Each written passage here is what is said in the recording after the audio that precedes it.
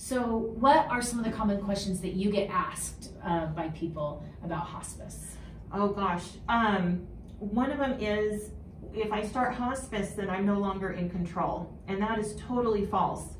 When you start hospice, you have more freedom because you get to decide if you want a certain treatment or not. You get to decide if you want to go to the doctor or you want to stay home. We find that so many people who have their calendars filled up with 2 or 3 doctor's appointments a week, when they start hospice, they're feeling this sense of freedom that they haven't felt in years. Yeah. With hospice, you are in charge. Our job is to walk with you, but you get to choose which parts you want and which parts you don't. You have more control over your health than you'd ever have before. Well, and another thing that I noticed is constant monitoring, because you're in there constantly and consistently. Are you sleeping? What's your blood pressure? Instead of seeing a doctor every month or whatever the regular is, there's a consistent monitoring going on. And so as changes need to be made, you're able to make them, not waiting for the next appointment when the issue might already have gotten out of hand or it's too late. You guys can address an issue in the moment and try this. Will this work to help you sleep better? Will this work to help some anxiety at night or whatever? Absolutely, absolutely. People are different in their home than they are in the doctor's office. I know I am. Yeah. So we're able to come into your home environment and find out, what does it really look like for you? Yeah. What does life look like? If you're falling, why? What can we do to prevent further falls? And if you've had some changes in your health, let's say that you've lost some weight, maybe your medicines need to be adjusted to accommodate that. Yeah. Very frequently, that's something we find. And if you're waiting 3 more months to see your cardiologist, many times people end up in the emergency room because they don't have that close monitoring. Right. So one other misconception that we hear frequently is that morphine kills. Morphine is an end-of-life medication. We use it to help maintain somebody's comfort. Morphine's not just for pain, and so many people aren't aware that it helps with trouble breathing too. And if you're having heart failure or you have a respiratory disease, it really can be difficult to catch your breath. So we use morphine to help slow down those respiratory muscles so you can be more comfortable. Yeah. If you think about it, if you were to go into the emergency room with shortness of breath or feeling chest pain, usually what they'll do is give you morphine, oxygen, and lorazepam. We can put all that in your home. Oh, so wow. you don't have to go to the emergency room when you have that issue. When you have that issue.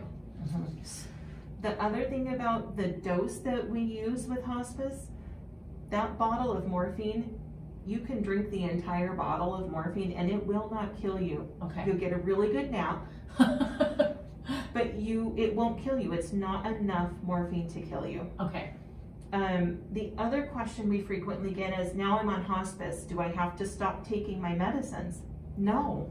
Oh, No. please don't stop taking your medicine. No, and remember, you're always in charge. And we get people who have 24 vitamins who say, I want to continue my vitamins. We're like, that's fine. Or we have other people who say, I am totally done. I don't want to take another pill my entire life. Yeah. Either way, we support your choice. You are in charge. That's really important, because I think loss of control of decision making is a real fear for the aging population. Absolutely. That is a real fear, and it is an issue sometimes when they do feel bullied into making a decision, whichever way they want to go. When I talk to people about starting hospice care, I will tell them that they're in the driver's seat and we're just riding along. Yeah. It really puts you back into control over your health. Which is really important. And I think as I watch the relationship between, either couples or like children with their parents, it takes you out of that role of having to force mom and dad to take their meds, or, and you can just be the daughter. Yeah. Like I said before, you can be the daughter, you can be the husband or wife, and let someone else take on that role. And you can, I think that's important. Absolutely. Absolutely. Because sometimes the relationship becomes so strained about that. And it really doesn't have to be. There's so many resources out there that you don't have to take on that role. And you can just love them. Absolutely. and get them Absolutely. the care that they need. Mhm. And I think a lot of people feel guilty when they're not providing the care Mhm. to put them into home. And I get it, but really to let someone else who is trained to provide that care. I don't know if you see this, but we've seen over the years, sometimes it's the caretaker that goes first when it's a spouse. Absolutely. They are so worn out and no one's really paying attention to them sometimes. And they are so worn out. Absolutely. And one of the huge benefits, I love the way hospice is structured because it's not just for the patient, it's for the families and the caregivers as much as it's for the patient.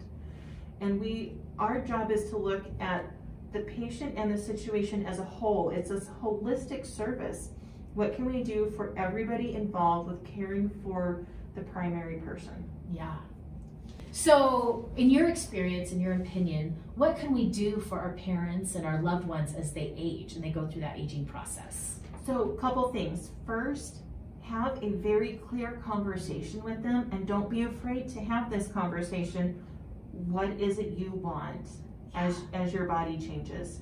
That's huge. We call it the talk. That's what we call it. Like, we had to have the talk with our teenagers, and your parents had the talk with you and your teenagers, and it was not comfortable, and no one wanted to have it, Right. you know. But it's our turn to have the talk with our parents. Absolutely. Yeah. So many times, there's been actually a number of studies recently that show that people are getting treated past the point that they would want to be treated because their loved ones aren't aware of what their wishes are. Yeah. If you think about it, few people, I don't know that we want to go, I was going to say like peg tubes and stuff, but Okay. let's not go there because Yeah.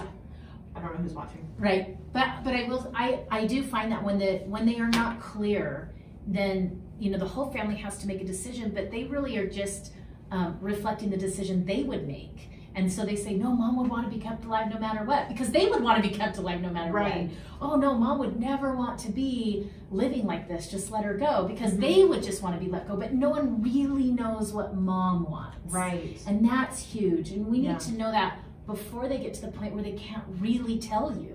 Absolutely. And that leads into the next part. If you're picking somebody to make decisions for you, if you're in a place where you can't, make sure that that person will honor your decisions no matter what. It's so important to pick the right person. Yeah. If you say, I want no resuscitation, when it's my time and God comes to get me, let me go, make sure that the person you choose will follow that request. Yeah.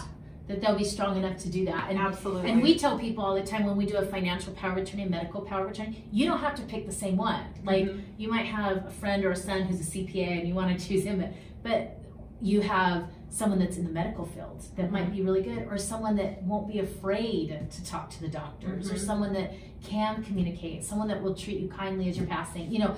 So yeah, to be really careful when you choose really that person. The real important part of making sure that you have your decisions clear is if you were to end up in the hospital unexpectedly and your family's now faced with a choice, what decision should I make? They're going to be terrified that they're going to make the wrong one unless you're very clear about what your wishes are. I actually think it's a gift to your children, to your loved ones, to make that decision ahead of time, because the truth is they're also mourning.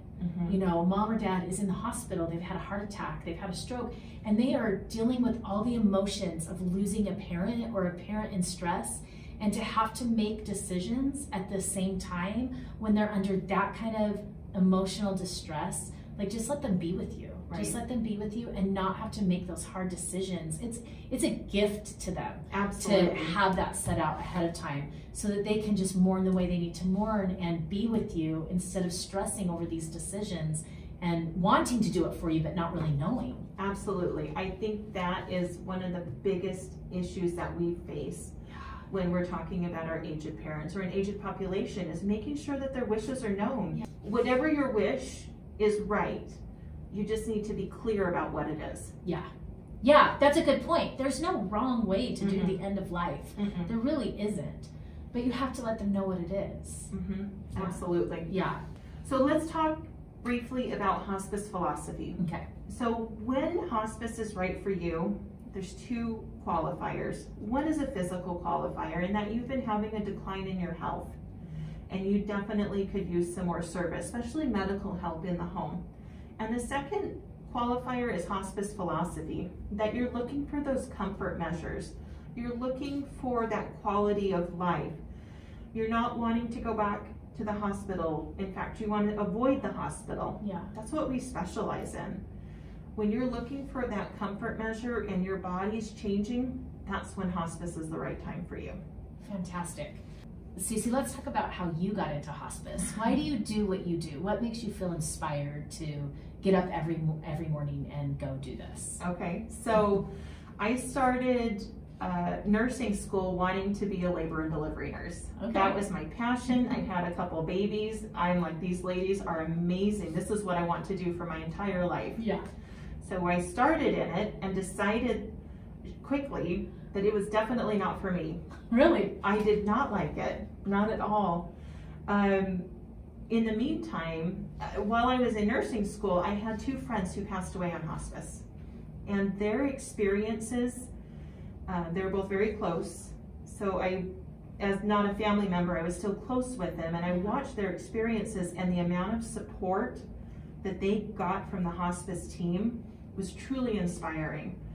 So I went from one end of the spectrum to the other end of the spectrum, and it's been 10 years, and I love what I do. I love knowing that I have resources available, so I can walk into a situation and a family's stress level is up here, and just knowing that you now have somebody to help brings it down.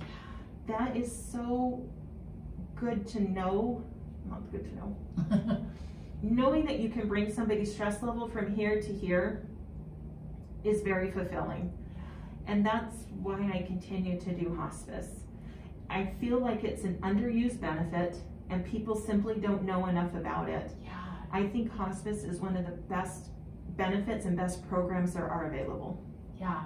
It's interesting to me that you say that, because it's my personal belief that the two most sacred events in life is birth and death. Absolutely. And as I have helped clients and, been pretty close to some of them who have passed away and made sure their end of life wishes, not medically, but, in other ways have come to fruition, I find it's a privilege. Absolutely. It's just an amazing sacred experience to be there when someone passes away. And so it's interesting to me that you went from birth to death, because it's just my personal belief that those are the two most sacred experiences in someone's life. I absolutely agree. And I've been on either side of the hospice, where I'm either the family member or I'm the nurse providing care. And it doesn't matter which end I'm on. It is a fantastic service, and it's a very beautiful service. Yeah, and I have to say that Hospice at Home of Arizona, it feels like everyone kind of has that same value system and belief that it's just a privilege to be working with these people. It's a privilege to be there and to care for them, and you see that in their care. You see that in your care. So if someone wants to get a hold of you, or Hospice at Home of Arizona, how would they get a hold of you? How would they find you? Okay, so we have a website. Okay. And on that website, it'll say contact me. You can click that button and we'll get in contact with you. Okay. Our number is also on there. It is answered 24 hours a day. Wow. So that if you call this during work hours, you'll get our receptionist. Otherwise, you're talking right to an RN. Okay, that's fantastic. Yeah. That's fantastic. Okay, so if they have any other questions, something that sparked a question in them, they can just call you or contact you or get on the website. Absolutely. Okay. And we can help fill that in, because everybody has an individual situation. Yeah. And that's one of the great things about hospice, is we tailor our care to the person. Yeah, I have seen that, and it's been fantastic to watch. Yeah. Stacey, thank you so much. Absolutely.